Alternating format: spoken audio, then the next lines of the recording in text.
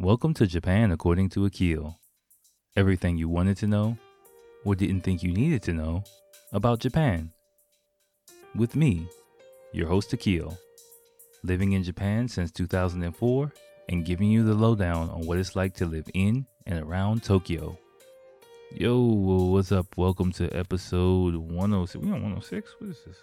106 in Park. Yeah, we on 106. Yeah, this is, you can tell by the time, it's a really long episode. A lot of really good stuff. Great articles. I caught up on some things that I missed in the previous episode. Gave you some extra things to see. A couple of articles I really expanded on Japanese culture, Japanese society. Gave you some tips about living here. Plus, and topped it all off with a quick anime movie recommendation at the end, which is a cherry on top for you guys. So I'm not gonna give a long intro because you got a lot to listen to. All right, y'all, enjoy. What is up, people? 106 is in the house. It's going down. Let me crack the beer right now. Ooh, yeah, we celebrating this party time. I don't know why we're celebrating, but we are. This is my second beer because I'm going crazy tonight. I'm raging tonight.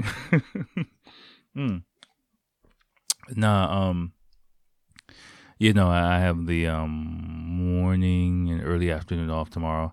So, which is actually perfect timing because the weather is really shitty here in the Tokyo area. We might get our first snowfall of the year. It'll probably just be flurries, if that. It's just raining throughout the area, but in Western Tokyo, they're predicting some rain and they're predicting fucking snow. But in the central kind of Yokohama, Tokyo area, I don't think it's gonna, snow. But we'll see what happens when I wake up. But I don't really have shit to do tomorrow morning, so. And it's midnight. I got everything set up. I was chilling, refreshed. I think I told you guys on the last episode, I'm kind of taking it easy, flowing with things a bit, which is going really, really well, actually. I realized I was spreading myself too thin. I had to really focus. I read in a book one thing about a plate spinner. If you know what a plate spinner is, basically, a plate spinner, when they spin plates, they spin their first plate, then they move on to their second and their third. You don't start by spinning 3, 4, 5, 6 plates. So I think I got away from that principle towards the end of last year, which I realized, and scaling things back, really focusing on my YouTube content. Of course, TikTok a bit and a little bit of Twitter. That's it. Excuse me, sorry about that.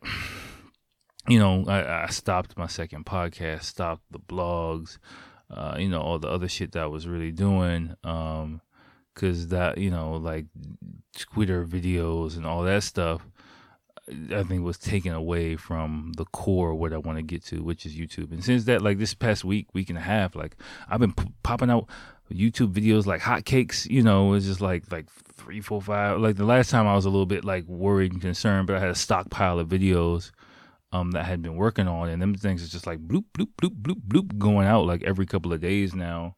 And it feels really good. So, I'm kind of realizing like, okay, just do it that way. Just keep working on it, keep focusing, and I can kind of get the pace and the momentum that I want to get, because that's the pace momentum that I want to get. And I'm not even working that hard. Like, I was like killing myself like last year. But now I'm not even really working that hard. I'm like, do some shit on the train, do some shit at work when I got time, come home, do some shit when I'm in the mood, record some shit that needs to be recorded when I need to be recorded. But like, not working like myself to the bone like I was before, and just the amount of content that I'm able to like pump out, and just be smarter, pick my spots. Like, I got tomorrow off, so I got a video to upload, but I was like, okay, I can do that, tomorrow. I can do that now. Well, I got the living room to myself now. Let me do this now, and I can upload it tomorrow and finish, editing this and upload that tomorrow, maybe even tomorrow night, and just, go at my own pace, go at my own flow. Maybe record a few other shorts for YouTube, during the day before I leave for work. And And so, like, just finding my rhythm so much, not really like banging my head against the wall. And I'm really liking the way it feels. I'm liking the energy of it. So, even tonight, like, I'm not really concerned. It's midnight when I push record, but I'm not really concerned about time. I don't know, we can go half an hour, 45 minutes, an hour. Like, I don't really care because I'm fresh. I got beer. I got another one in the fridge. I kind of OD'd. I got 3 beers. I was like, I'm getting crazy tonight. So you can tell I'm in a good mood. And yeah, things are just, I want to continue this energy. So pray for me, y'all. Pray for me. Well, speaking of that, before we get started, especially for you guys on the West Coast, again, we have a large Californian contingent. I won't call it large. We don't have a large contingent in general, but for you guys on the West Coast, I know you guys are feeling it with Kobe Bryant's untimely death. My friend messaged me this morning. I found out, I was like, whoa, that's kind of a shocker, real shocker. And I would it's been in my mind all day. Gave my son a little extra hug, annoyed him a bit, this morning. And yeah, like, life is short, man.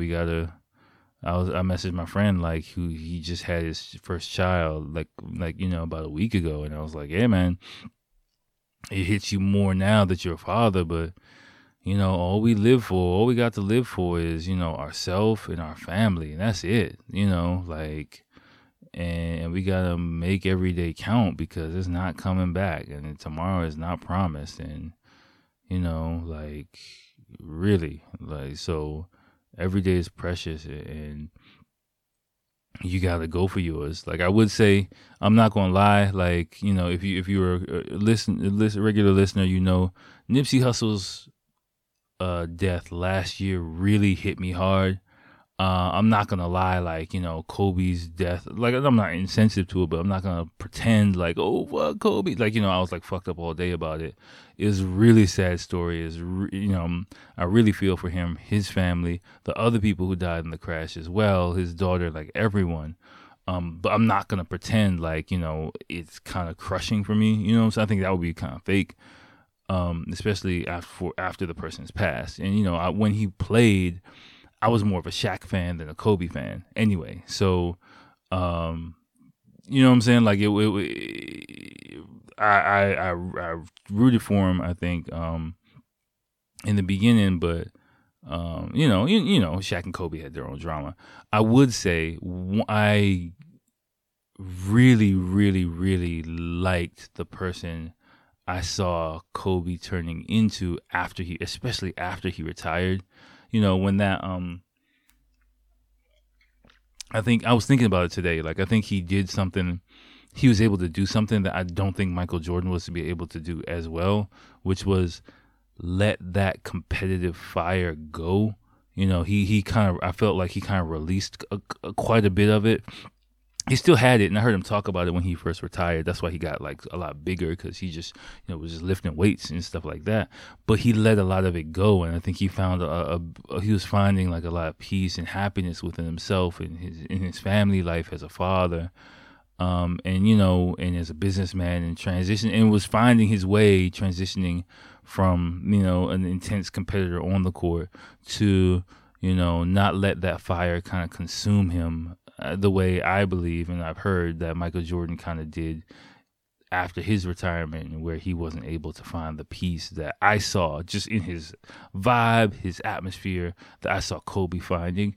And so for me, like, I became much more of a fan of him as a person after his retirement, and just seeing him, listening to him talk, and just seeing, the kind of serenity that he had. So that is kind of what I'll take away from the life of Kobe Bryant. And if you're not American, you might not know how big of a sports star he was, and how much of an icon he was. So my hat goes off to him for everything he did in his life. And again, another, hopefully, whatever small platform I have, whatever small voice I have, whoever I'm reaching, it gives me a renewed sense of urgency in what I'm doing. Again, I mean, I'm, of course, excuse me, I'm finding my way. You hear me, I'm trying to find balance, enjoy my life too, but also keep my eye on the prize and hit the goals I want to hit every day.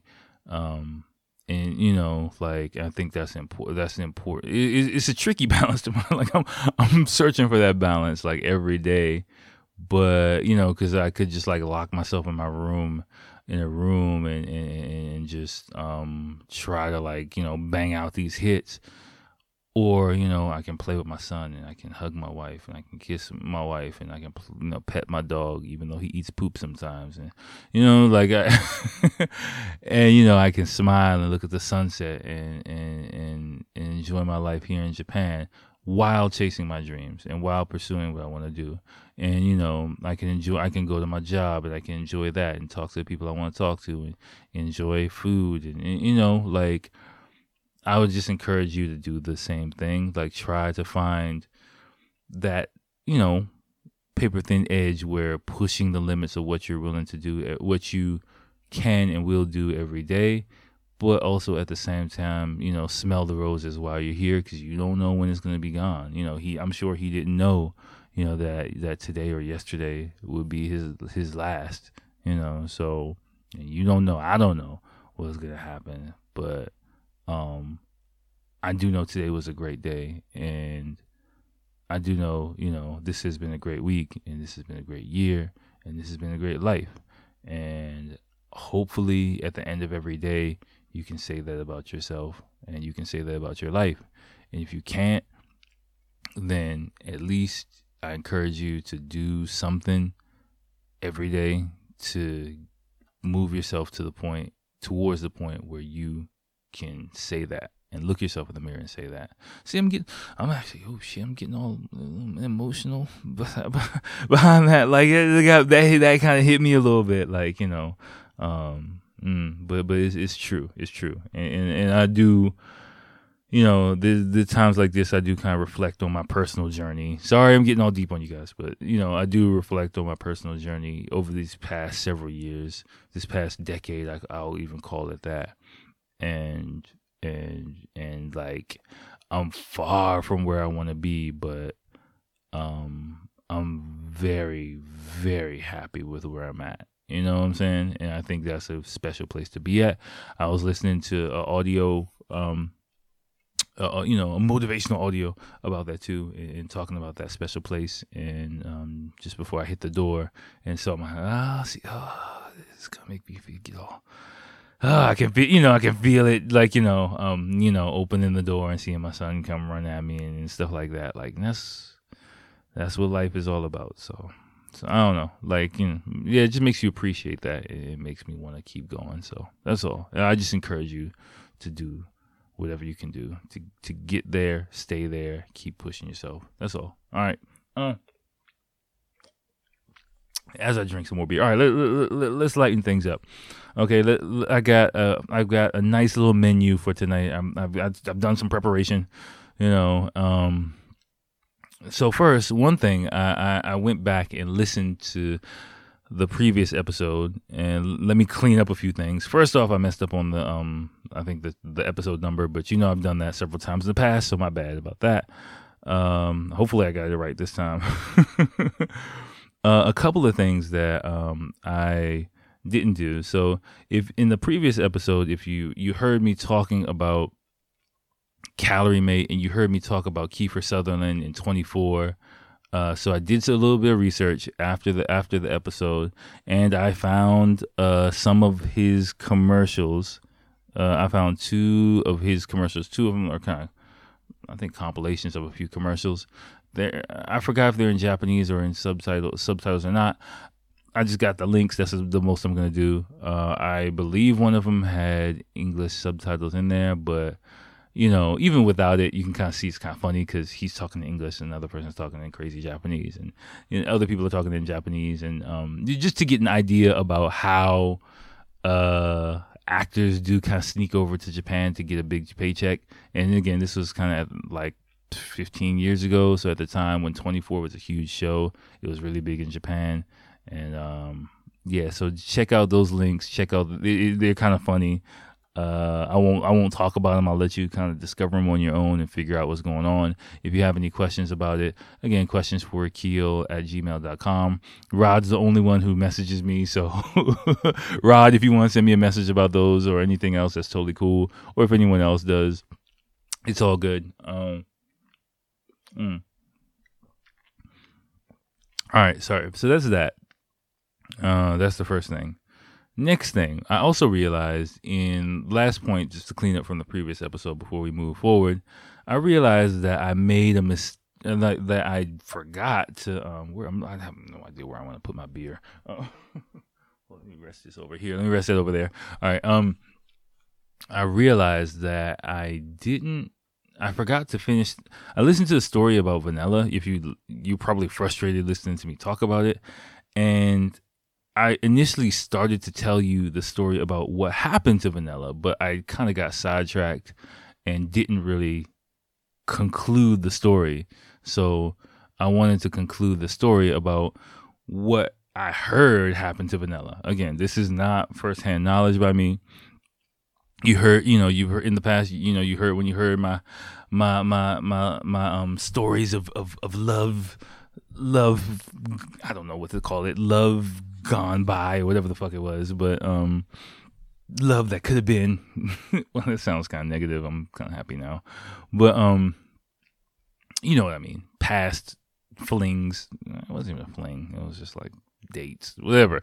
All right, whatever. Anyway, Vanilla played a pretty significant part in my life at that point in time, and what ended up happening was, so suddenly Vanilla closed. Like literally one day, it was like, hey, let's go to Vanilla. Walk around the corner, go to the alley, turn right, turn left, turn right. The building's closed. What the fuck? It's all dark. Okay, try and go back another week. The building's demolished. What the fuck happened? like literally, the building was just like a hole. It was just gone. Like the next week, it was like shit. So, like, all right, fuck, that's over, and then it kind of, that marked a bit of the decline in the party scene until I kind of gracefully stepped out a couple of years later after just frustrating nights of not having fun going out. And I was just like, why am I doing this? And then, which led me to my, journey. Anyway, my spirit quest. So anyway, let's talk about what happened to Vanilla. So Vanilla closed and nobody knew what happened. So fast forward, I think maybe, I don't know, sometime later, I'll just say sometime later, a friend of mine, we went to Osaka. And this was like 2009, I think. So it was like, 11 years ago, Jesus. Jeez. So like we're in Osaka, just me and this dude on like a party weekend, just hanging out, just getting into some bullshit, like having fun, food, drinks, like whatever, And we go out to this club at night and we end up having this conversation with the DJ, and he was in Osaka. I was drinking, so I don't remember like too much about the dude, but I do remember the conversation very clearly because he was a DJ and we talked about Vanilla. Vanilla came up. We were like, oh, it was an awesome club. And he was like, yeah, I DJ'd there sometimes. It was fucking dope. And they were like, yeah, it just closed. Like, what happened? And he was like, oh, you don't know what happened?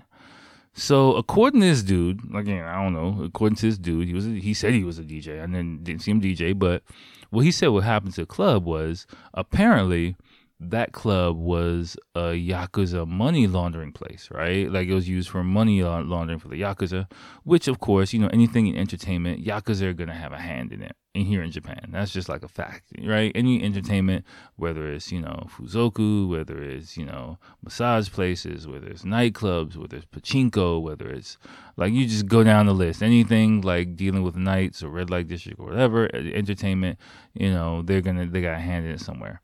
So apparently, according to this guy's story, like, a gang was, had their hand in that place somehow, and they were using it for money laundering, which would make sense. It's a cash business, right?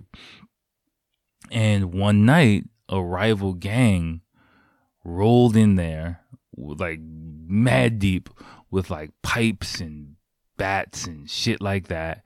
And it was just a huge fucking gang war inside the club. And, like they ran up to this, I told you it was like a top floor. They ran up to the top floor, beating everybody down. Not civilians, but, just Yakuza fighting Yakuza. Because again, it's more like, if you think about it in terms of, it's like kind of like a military kind of thing. So they don't really include civilians in what they do. So, because that brings more heat to them, right? So the police don't mind Yakuza beating up and killing Yakuza, but if they start doing it against civilians, that's when the crackdown comes. So, yeah, so they were going all crazy. One Yakuza guy got killed in there, apparently, according to this guy.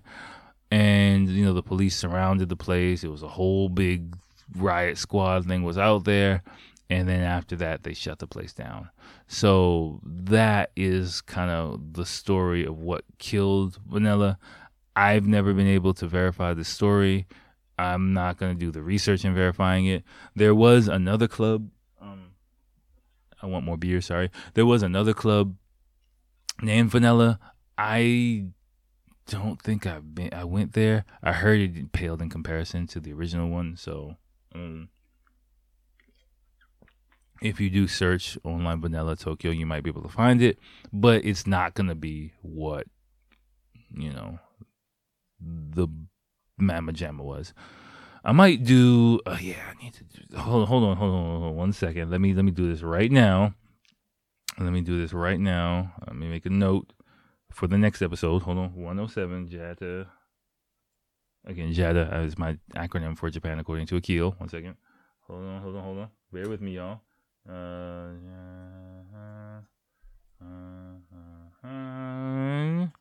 Tokyo nightclubs.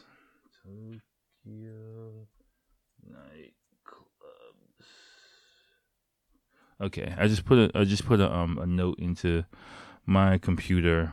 So next episode, I'll talk about nightclubs, and I'll just find a list. Since we're talking about nightclubs, I'll just find a list of nightclubs. I never really talked about that. Maybe and kind of go through.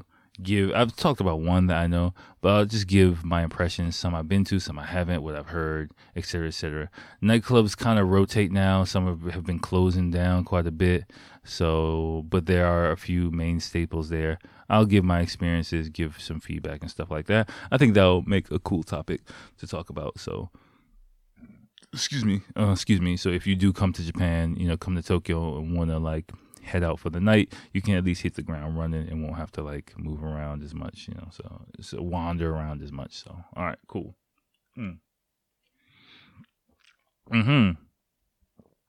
So that's that. Now let's do our product review, right? Our product review is from Sakura Mart, of course. Please check the link. What is this called? Bourbon Chico Digestive Biscuit 17 sheets? Yeah, 17 sheets, okay. I mean, it had to be just Google translated. Because, my would be sheets. Yeah. Like a cookie would be my, because it's flat. But anyway. These cookies are kind of funny to me because again, this is a nostalgic snack for me. These things got me. I used to wolf these things down my first couple of years in Japan. And I don't know if digestive biscuits are a thing in other countries. They might be in Europe. I feel like some of my European colleagues have kind of been like, ooh, digestives, and they'll eat them. But I've never had it. It's like a wheat kind of cookie on one, with chocolate on one side, and then it's wheat kind of shit. It's wheat shit covered in chocolate on one side. That's the best way I can describe it. But it's good though. It's good. And especially this one. The convenience stores in Tokyo have them too, and I've eaten those in the past. But these joints right here,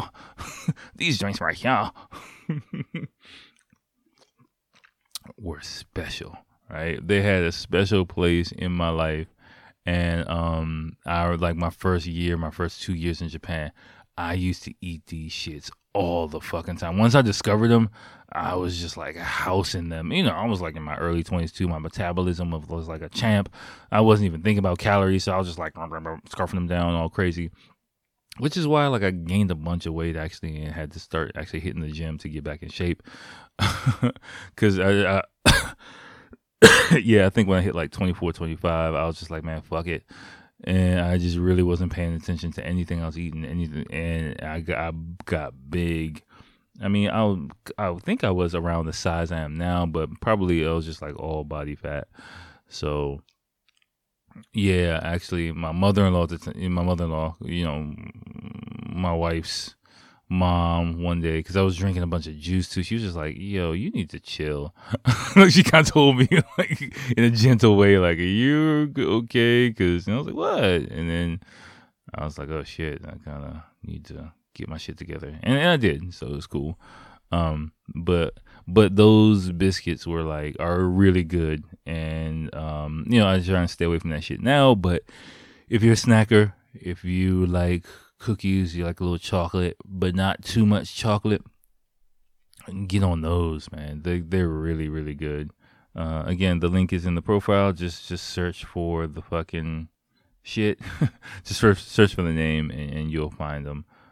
It's like a long brown package.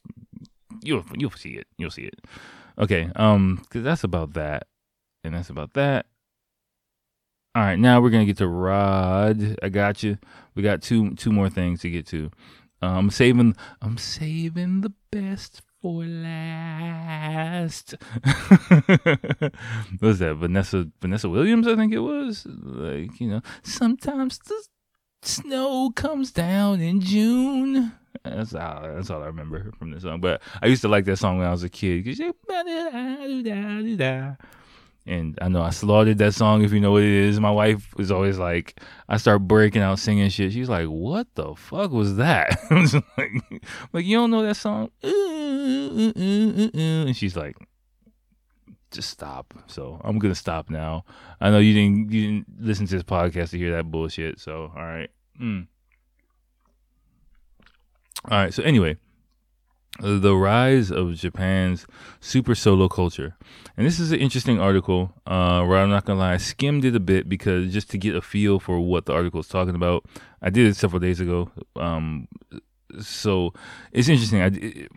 When I do articles like this, when I kind of like have a bit of a, so what I want to say, I'll kind of like skim through it until I get like a feel for the article and then get an image of how I want to address the topic. And I'll just like leave it there. Right.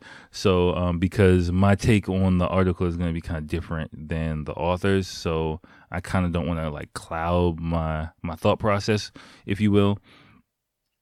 Now, this is another article. Again, it's kind of told from an outside perspective a bit about basically what's going on in Japan. And I've seen it, I've heard it, I witnessed it.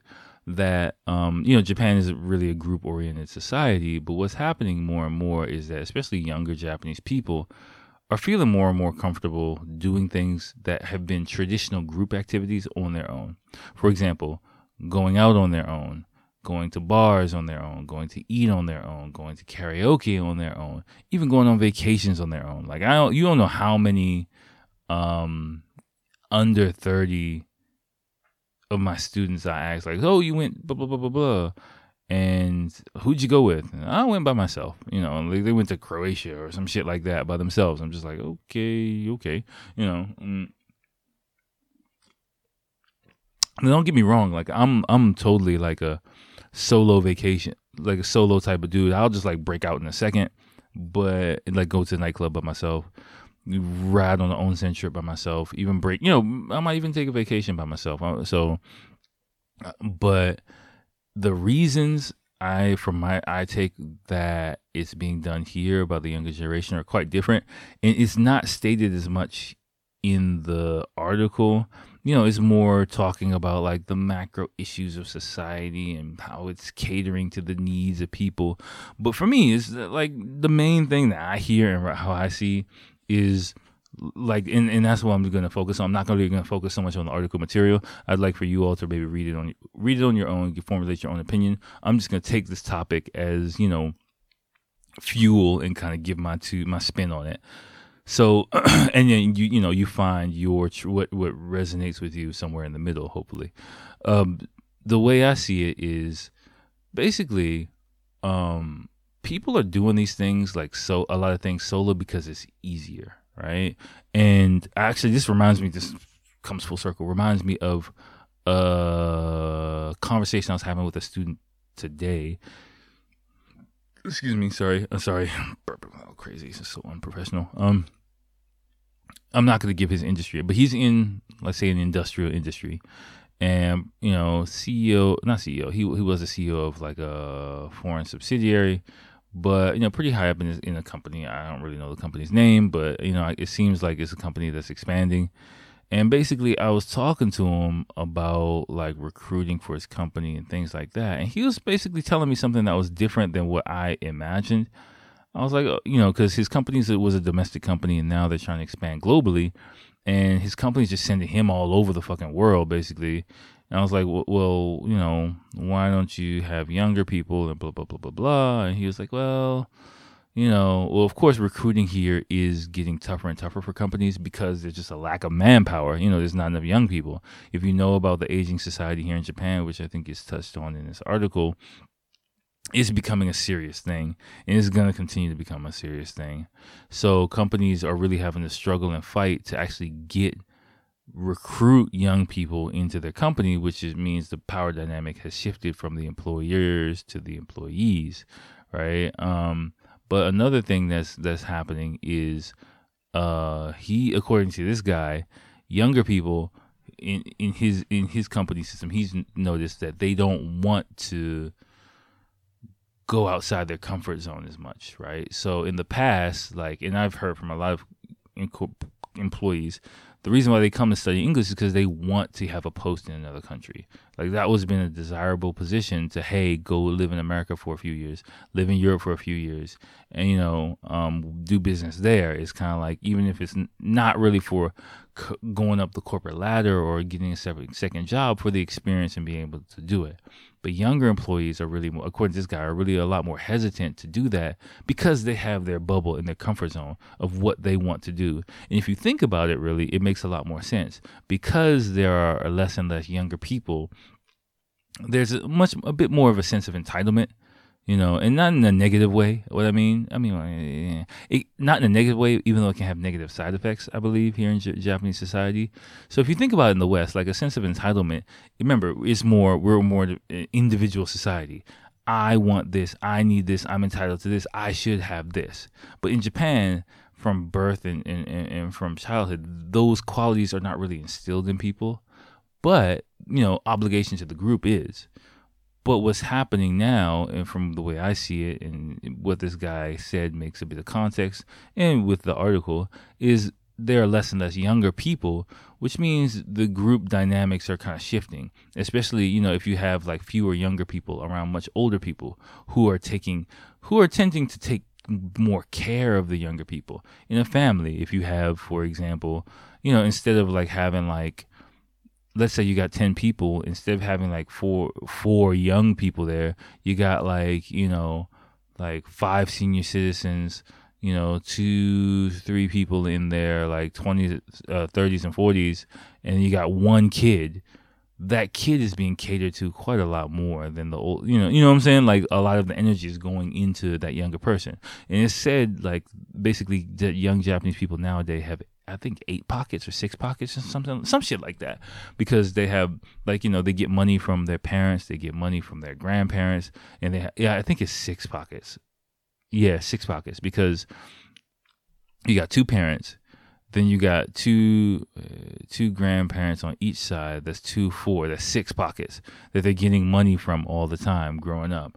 So, the dynamics have kind of changed for them, so that they don't feel as obligated, you know. And also, we have the internet, we have information, you know. They're kind of more empowered in the fact that they don't feel as obligated to follow, you know, past trends and things. There's a generation gap, you know, and so yeah, people don't feel like they have to do things the way that they've been done in the past. And that goes along with, you know, not feeling obligated to fall into line with, you know, obligations and group dynamics and things like that. And so some people, you know, or some people they're not so much emboldened to say like I'm going against this. They just shy away from it. And again, like if you think about like the wall of pillows, again going back to that, I'm claiming it. If you think about it, like they're not gonna openly challenge it, but just take a step back away from it, and fall back into things or trends or ways that feel comfortable to them, and that's why if you notice, like enjoying themselves without being seen, right? So if you really look at a lot of the topics that are talked about in this article, they're all kind of ways that people can kind of hide and see, not hide, but privately enjoy themselves without being surrounded by the eyes of other people, because the eyes of other people lead to obligation. But if you're doing something by yourself, you're essentially free to do whatever you want, even if you're around strangers, right? In the West, if you're around a stranger, you feel no obligation to maintain some certain social standards, because you don't know that person, versus like being around your family. But in Japan, that's not the case. Like whether it's, of course, to a more of a degree, you're going to feel more obligation to, your boss or your friend or your family member versus a stranger. But the sense of like social obligation that you will feel when in the presence of a stranger is still a pretty strong thing, right? And it does affect it. Like I do it all the time. It does. If you listen to the podcast, I do shit that I wouldn't even think about doing in America, because I feel the sting of eyes, and I can sense the atmosphere of people, and some people don't want to have to deal with that shit. And that's, for me, the rise of this solo culture, and same thing with people, going back to people's hesitance to go abroad. Like, that's just something that they don't want to deal with that shit. So like, this is good enough for me, and it's kind of creating a really interesting dynamic here. And where personally, and older people say it too, where this younger generation is really fucking soft. Like, again, not everyone. I don't want to make a blanket statement, but again, and I'm a bit more old school in my thinking, so I'm sorry if it comes off a bit like boomerish.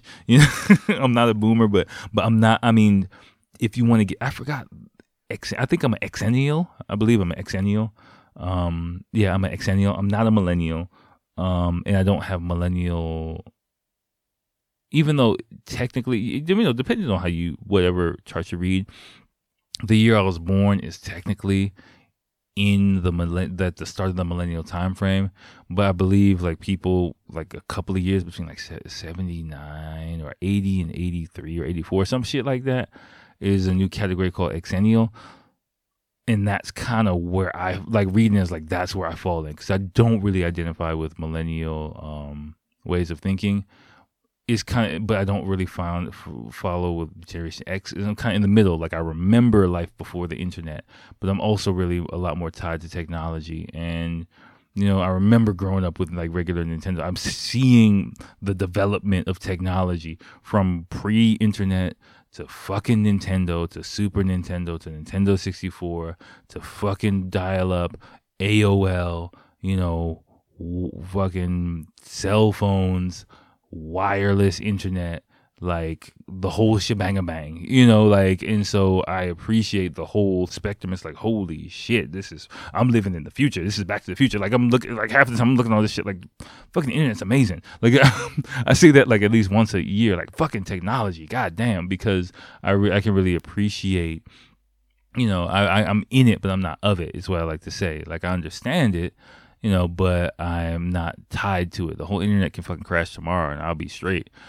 And like I really think, like, again, not to shit on millennials, like, because you might be a millennial listening to this, I don't know, I'm just talking from my personal perspective. I'm saying, like, I'm very conscious that I'm a bit more old school than your average millennial. And I don't say that in like a I know the word millennial can be used is a kind of derogatory term, and I used to be on that, and I'm trying to get off of that and stop being so judgmental about it.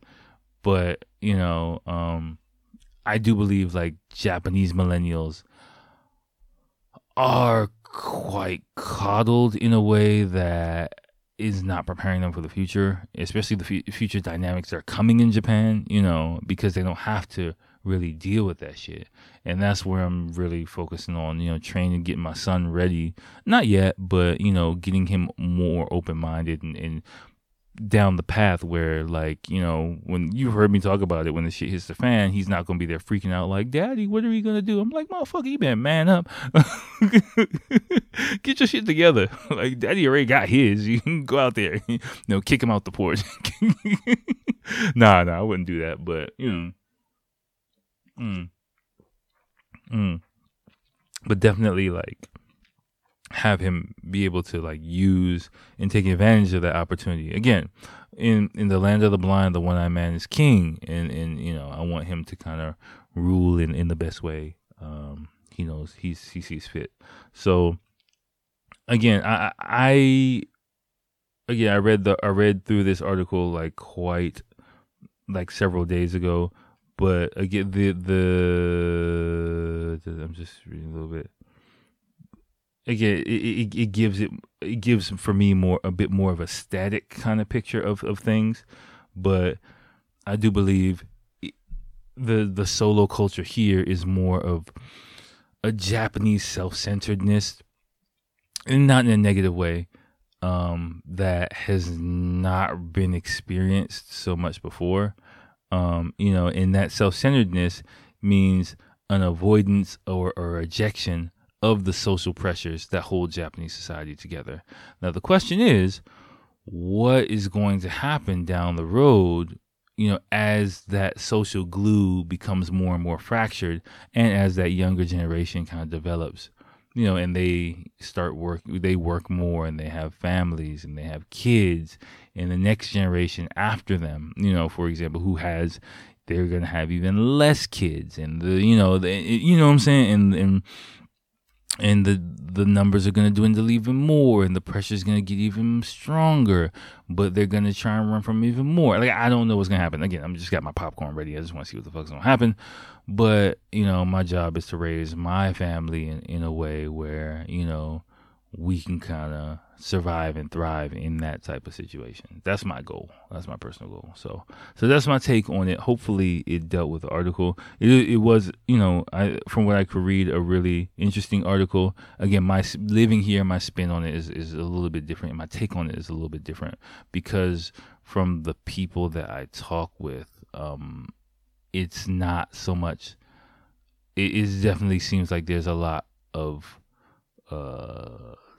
choice going into that, and choice to kind of fall back as a default, as a written, you know the fuck I'm saying. You know the fuck I'm saying. All right, like I got this one. I got one more.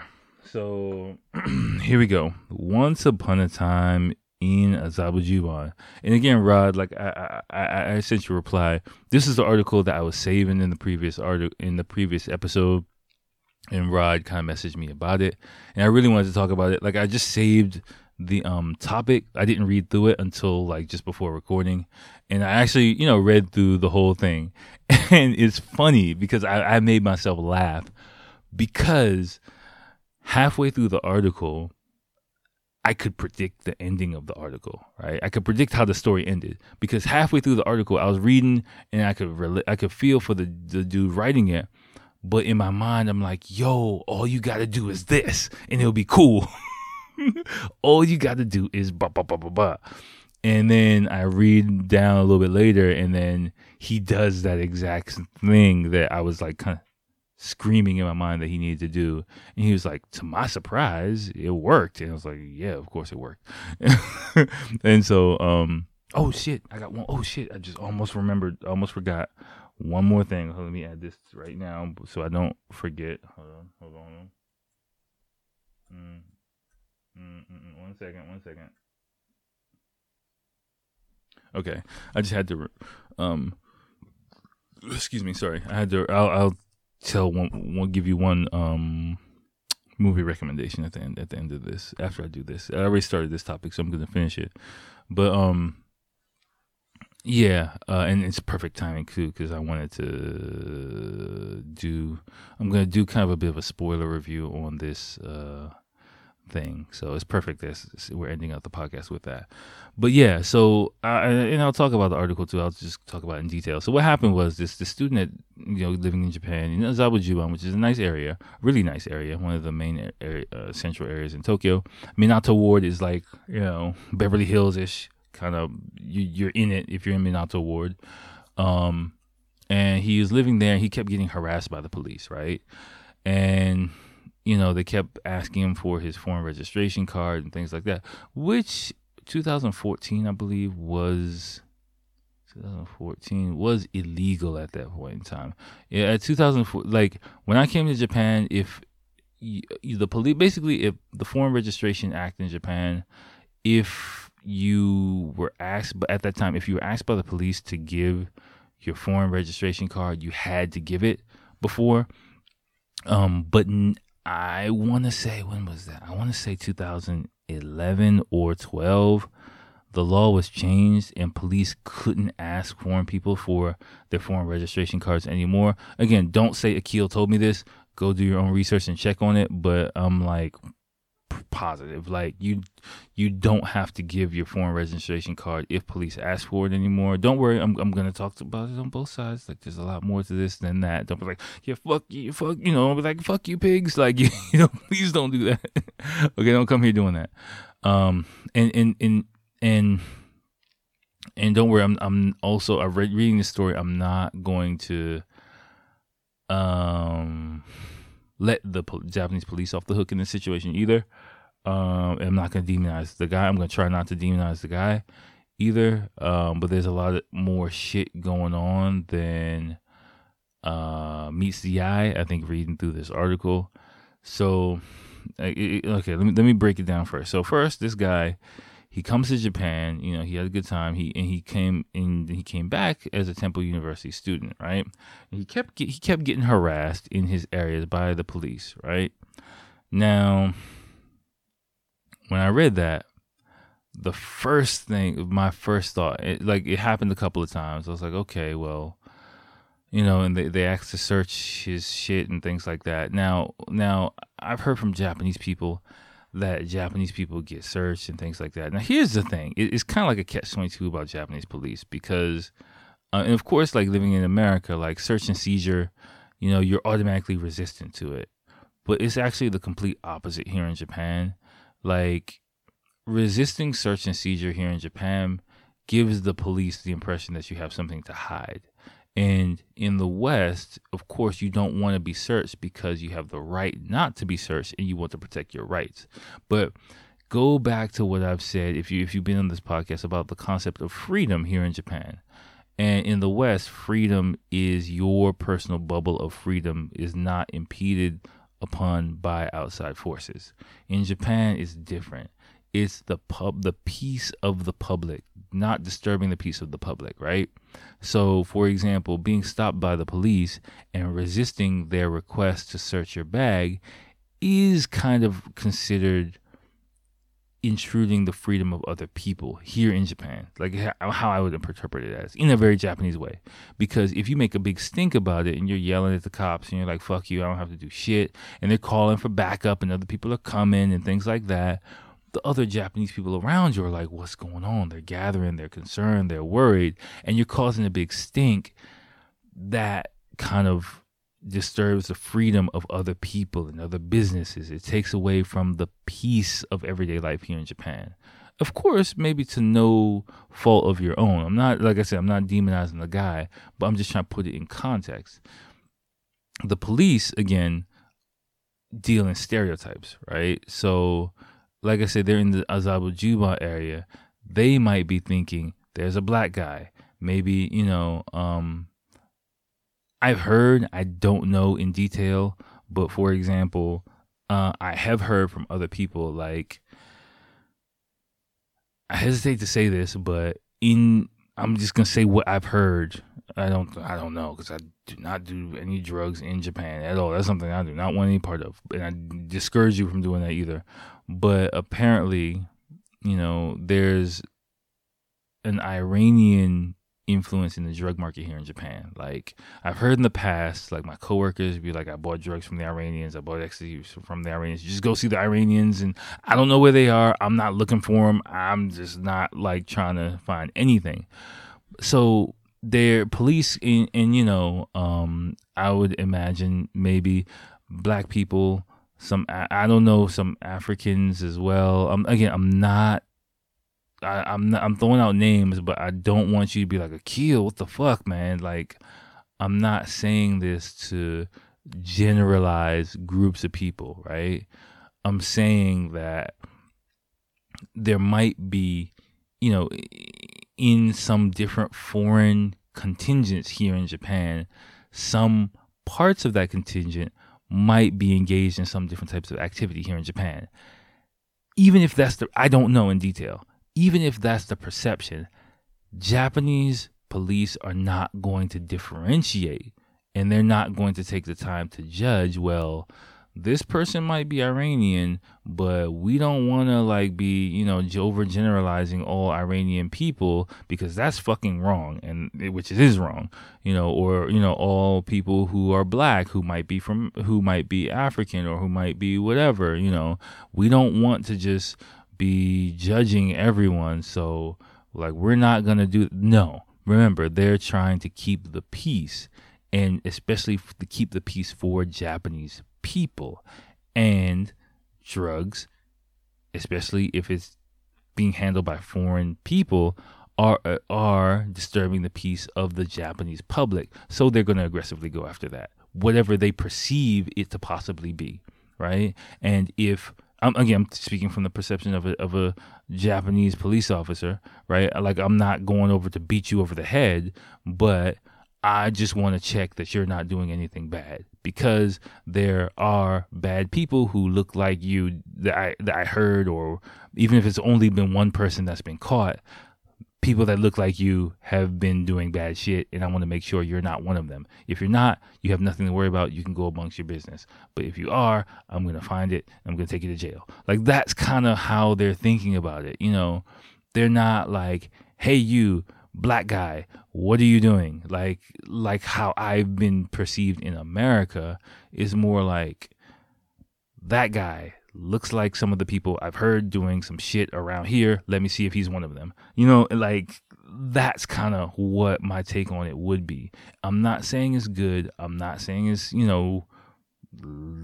fucking right at all. But I've been in these type of situations. Like, I'll tell you a personal anecdote. I was thinking about it, because again, I looked at this article about a week ago, and I remember I had no idea. I came to Japan, I think my first or second night in Japan. I was like, wow, I'm in Tokyo, yay!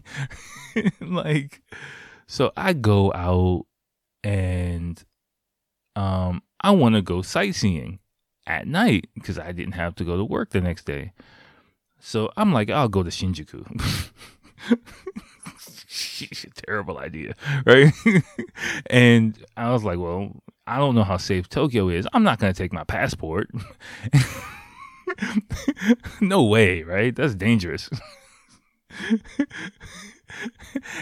And I didn't have my ID yet at all, right?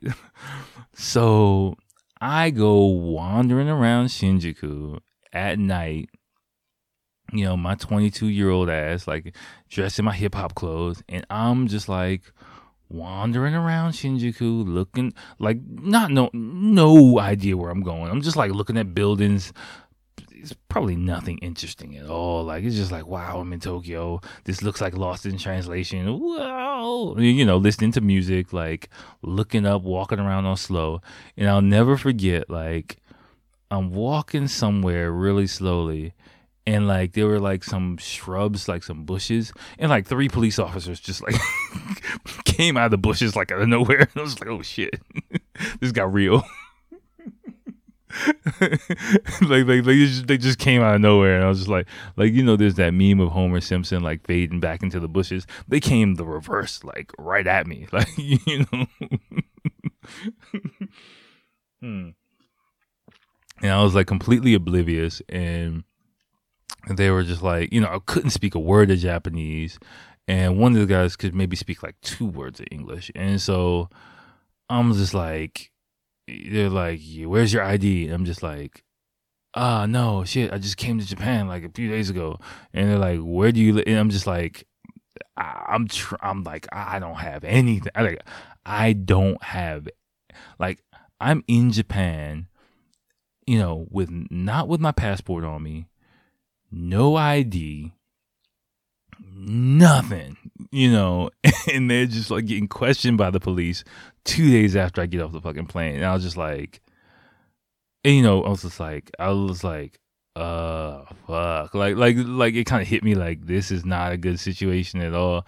Leaving my passport at home was not a good idea because, I had a visa, but my visa information was in my fucking passport in my apartment, which was like in Yokohama at the time, like an hour away by the train, on the train, And so I was just like, I had like my company's card, and I was just like, my company I was working for at the time, I was like, look, I'm an English teacher, and like, I'm trying to stay calm. I'm trying to flip through my wallet, like, for anything. And I'm just like, have a card from like my company. I'm just like, look, see this company, this is my company. It was a really big company at the time. Like, everyone knew. It's like McDonald's, like saying I work for McDonald's, like, and basically that well known. And so they just kind of looked at, in like, in my puppy dog eyes, like, I could tell I looked like I was a lost fucking puppy, and they were just like, okay, just go home. Basically, they're just like, just go home. Of course, I went the fuck home. I was like, shit, not doing that again. So, I get it from the Japanese police side. Of me being a black young man, relatively young man, I totally get it from this dude's side too. I do think the police in that area, from what it sounded like, were a bit aggressive, but then again, like, I don't really know the context of the situation. Like, I've seen, like, I don't know how his reaction was. I don't know how his body language was. Like, I don't, because it had to be something, maybe his fear, apprehension, or suspicion might have been something that might have set them off. I don't know, right? I'm not questioning him. I'm not doubting him. As a black man, I'm not gonna, like, question a black man in a police encounter and say he did something wrong. I'm not gonna do that. But I want to know more. You know what I'm saying? Like, I just because, like, how the police were kind of overreacting in that situation in Japan, it kind of like doesn't really stick with me. I've been in several situations. I've been stopped by police several times, and I do find, like, if I just keep it calm, like, the more I'm if the more I get in American police mode, like, yo, what you stopping me for, motherfucker? Like, you fucking pig. Like, that sets them off. You know what I'm saying? Like, cause they're like, hey, I'm a peacekeeper. Hey, I want to know what's going on. I want to make sure nothing wrong is going on. You're not one of those bad guys, are you? And then if you're like, hey, motherfucker, you're like, whoa, hold on now. What you getting defensive for? And then it becomes this kind of thing. And I've seen it happen. And a person I know posted a video. I won't really talk too much about the video just because I don't want to I feel uncomfortable talking about the details of that video because it was just uncomfortable for me to watch it on a lot of different levels, because I was like, fuck, I wish I was in that situation, but I just wish I was there so I could diffuse the situation because it was a lot of unnecessary shit going on. It was like, basically, all right, fuck, I'll say, basically, a couple of years ago, someone who used to live in Japan posted a video of an encounter between him and and another person in the police, and they were in the car and they were hanging out, and the police stopped them, and it was just a lot of back and forth. It was like police encounter video from back in the States, but it really didn't need to be like that because basically, there's him and the other person's stance were like, y'all don't have the right to search this car, and we're just not doing anything wrong. And the police were like, you're in Shibuya, you're parked at night, you've been here for a while, what are you doing, and why are you so defensive right now? And they just kept going back and forth each other for like 20 minutes, and he's just like, y'all see some foreign motherfuckers in this bitch, and y'all think we don't, and in my mind, I'm just like, fuck, like, fuck, I wish I was in that situation. I wish I was there, because the police don't understand that they're being defensive because they feel they have the right. They're focused on their rights, and the police are focused on the peace. You know what I'm saying? They're like, if in it was just like a complete culture gap. And I watched I was so uncomfortable watching the video, not like fearing anything would happen. And of course the police eventually, they just realized they weren't getting anywhere. Of course they didn't have the right to like search the car, but they just held them up for 20 minutes, and they're the people in the video are just freaking out, and I'm just like, and then eventually they're just like, all right, fine, fuck it, just go ahead and get out of here. And that's kind of what happens eventually, right? So reading through this article about this dude's encounters, like, I could feel his frustration building, and I was just like, dude, all you got to do, yeah, they're out of pocket, they're wrong. Get a Japanese representative and take you to the fucking police station and complain. You complaining directly is not going to do shit. The university complaining is not going to do shit. You need a Japanese person, a cosign. Again, you've heard a Japanese cosign to walk into the fucking police station, bark on them motherfuckers, and be like, why y'all harassing this person? And it'll be taken care of. And then I kept reading, and that's exactly what happened, right? Like, and you have to ask yourself, well, why does it need to be like that? Let me explain. If you haven't heard me say it before, again, I've talked about it on a lot of different others, in a few other different contexts. The Japanese cosign is the most important thing that you need in life, right? Here in Japan. Like, it shouldn't be like that, but it is, because it's Japanese country. It's a Japanese country. And remember, for me, the way I see life here in Japan is taking advantage of situations where, outside of the box thinking. You're an illiterate immigrant in this country, so you need to understand your position in Japan and use it when you have the advantage, the opportunity to use it, right? And the one trump card that you have is the Japanese cosign, right? So what that means is, if you come to Japan, I mean, not like using people to cosign you, but like making relationships with people and letting those people get to know you. Once you have people that are getting to know you well enough to vouch for you, that's an important thing to have in your pocket here in Japan, right? Because what ends up happening is, you might be in a situation like this guy where, your begging and pleading doesn't work because you're an outsider, right? Remember, you're an insider or outsider. You're Japanese or you're an outsider. That's it. There's no middle ground. There's not, I'm a human, I'm a person, I'm a citizen, I have the right. No, I got a visa. No, you're insider, you're outsider, right? So as an outsider, you're on the outside. As an insider, you have the right to remember, peace here in Japan. What is freedom here in Japan? Freedom is peace, not to be disturbed, to move freely, do whatever you want without having any ripples in the fucking water, right? That's what it is. Not your individual freedom, of society as a whole. The thing about Japanese society is that that can work to your advantage is that one person disturbed here is like a pebble rippling in the water, right? It ripples out and disturbs the whole water. Okay, so the disturbed voice of one person dropped into the water can have a ripple effect throughout the whole society, in certain contexts, right? When they have the right to. It is kind of complicated. You kind of can get a feel for it after living here. But in this type of situation where a person is being wronged by the authority, it does. Because you got to think in the context of like customer service, right? The police are there to serve the citizens, right? Now, as the police are here to serve the citizens, means the citizens are at a higher position than the police. So, which means, and you've heard me talk about it, if you're a listener, you've heard me say it before, complaining is a sport here in Japan. It's a hobby here in Japan. So if a person in a higher position is in a superior position to another person, they have the right to lay into anybody that they want to. Right? Anybody. They can say, fuck you motherfuckers, why y'all doing this bullshit? This is bullshit. And the person has to acknowledge and accept them because they're in a superior position. As a citizen, like as an outsider going into the police station, like, hey, why are you guys harassing me?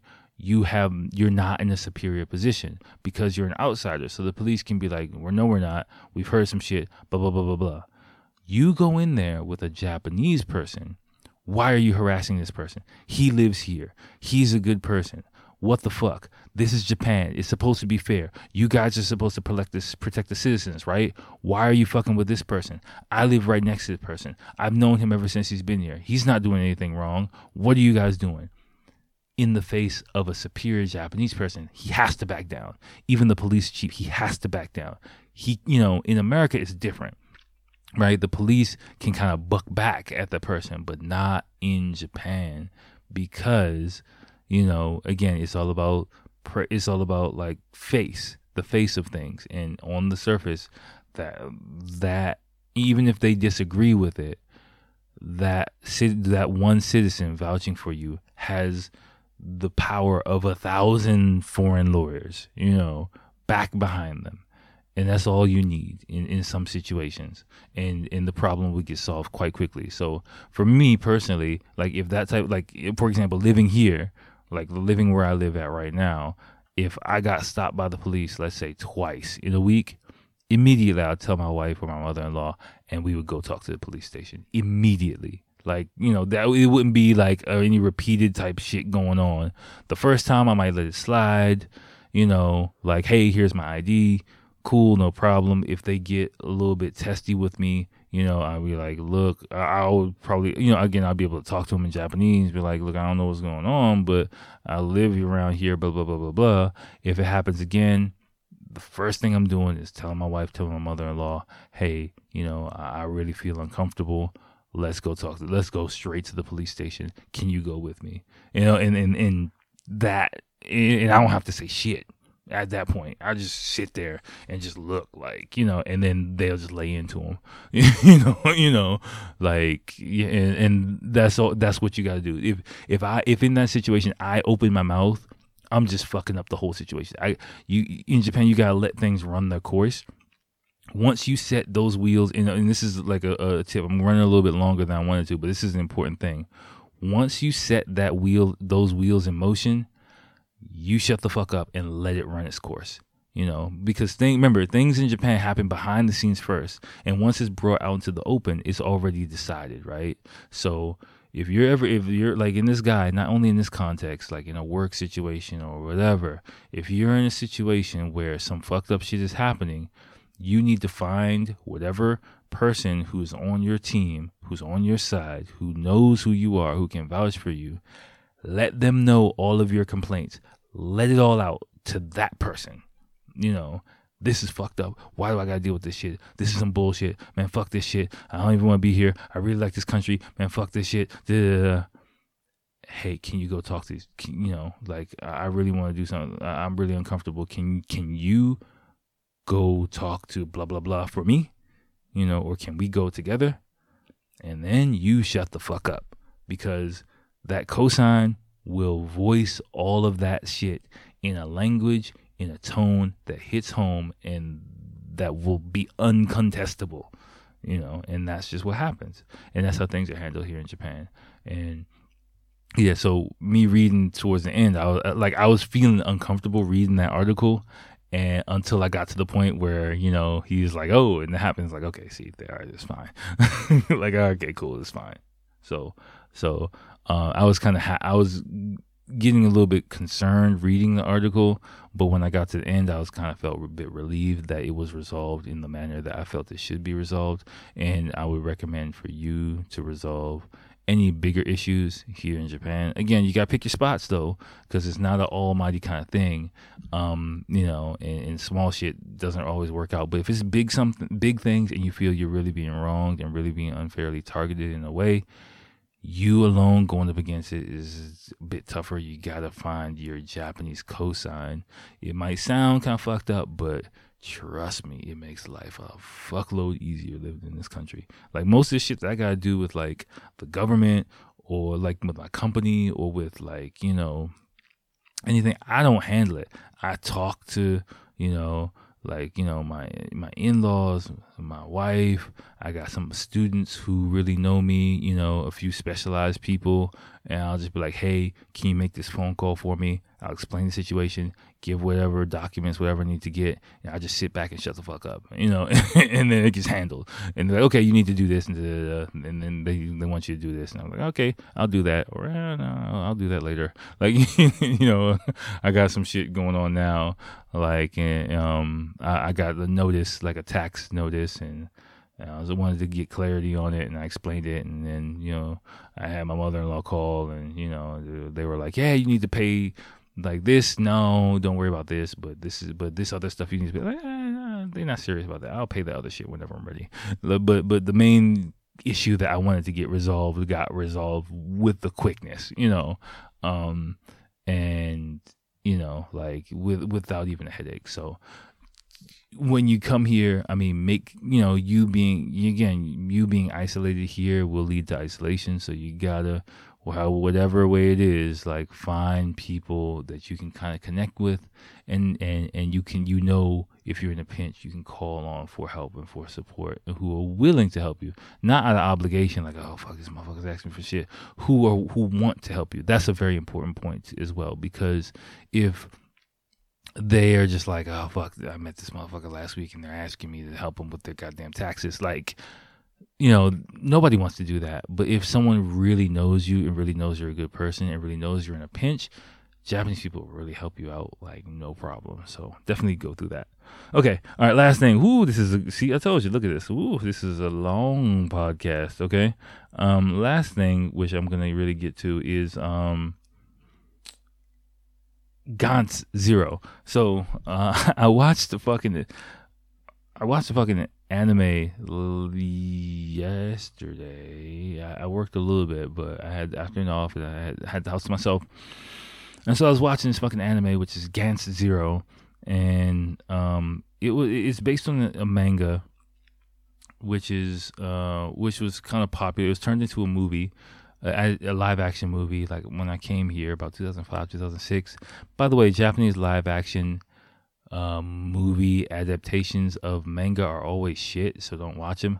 Like Attack on Titan was done, like a few other ones are done. They're always shit, and they're always done in, I've heard from Japanese people, it's a formula. They're done in 2 parts. So to make box office or make money at the box office, what they'll do is they'll split the movie into 2 parts and release them like a month or 2 months after each other.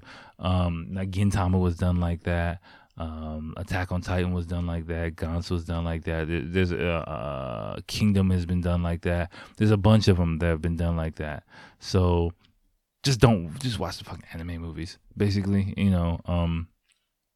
But I saw this on Netflix here in Japan. I don't know if you have it in your home country. I'll try and find. I saw the Wikipedia page, but it was just funny to me, and actually, I liked it. Because I've heard the name of the series, but I didn't really know anything about it. The characters are very kind of interesting, very, very tropes of very Japanese people and characters. That's why it kind of hit me a little bit, even though like I kind of connected with the characters in a very Japanese way, even though I was like, you guys are fucking, what the fuck is going on here? It's a fucking weird ass movie.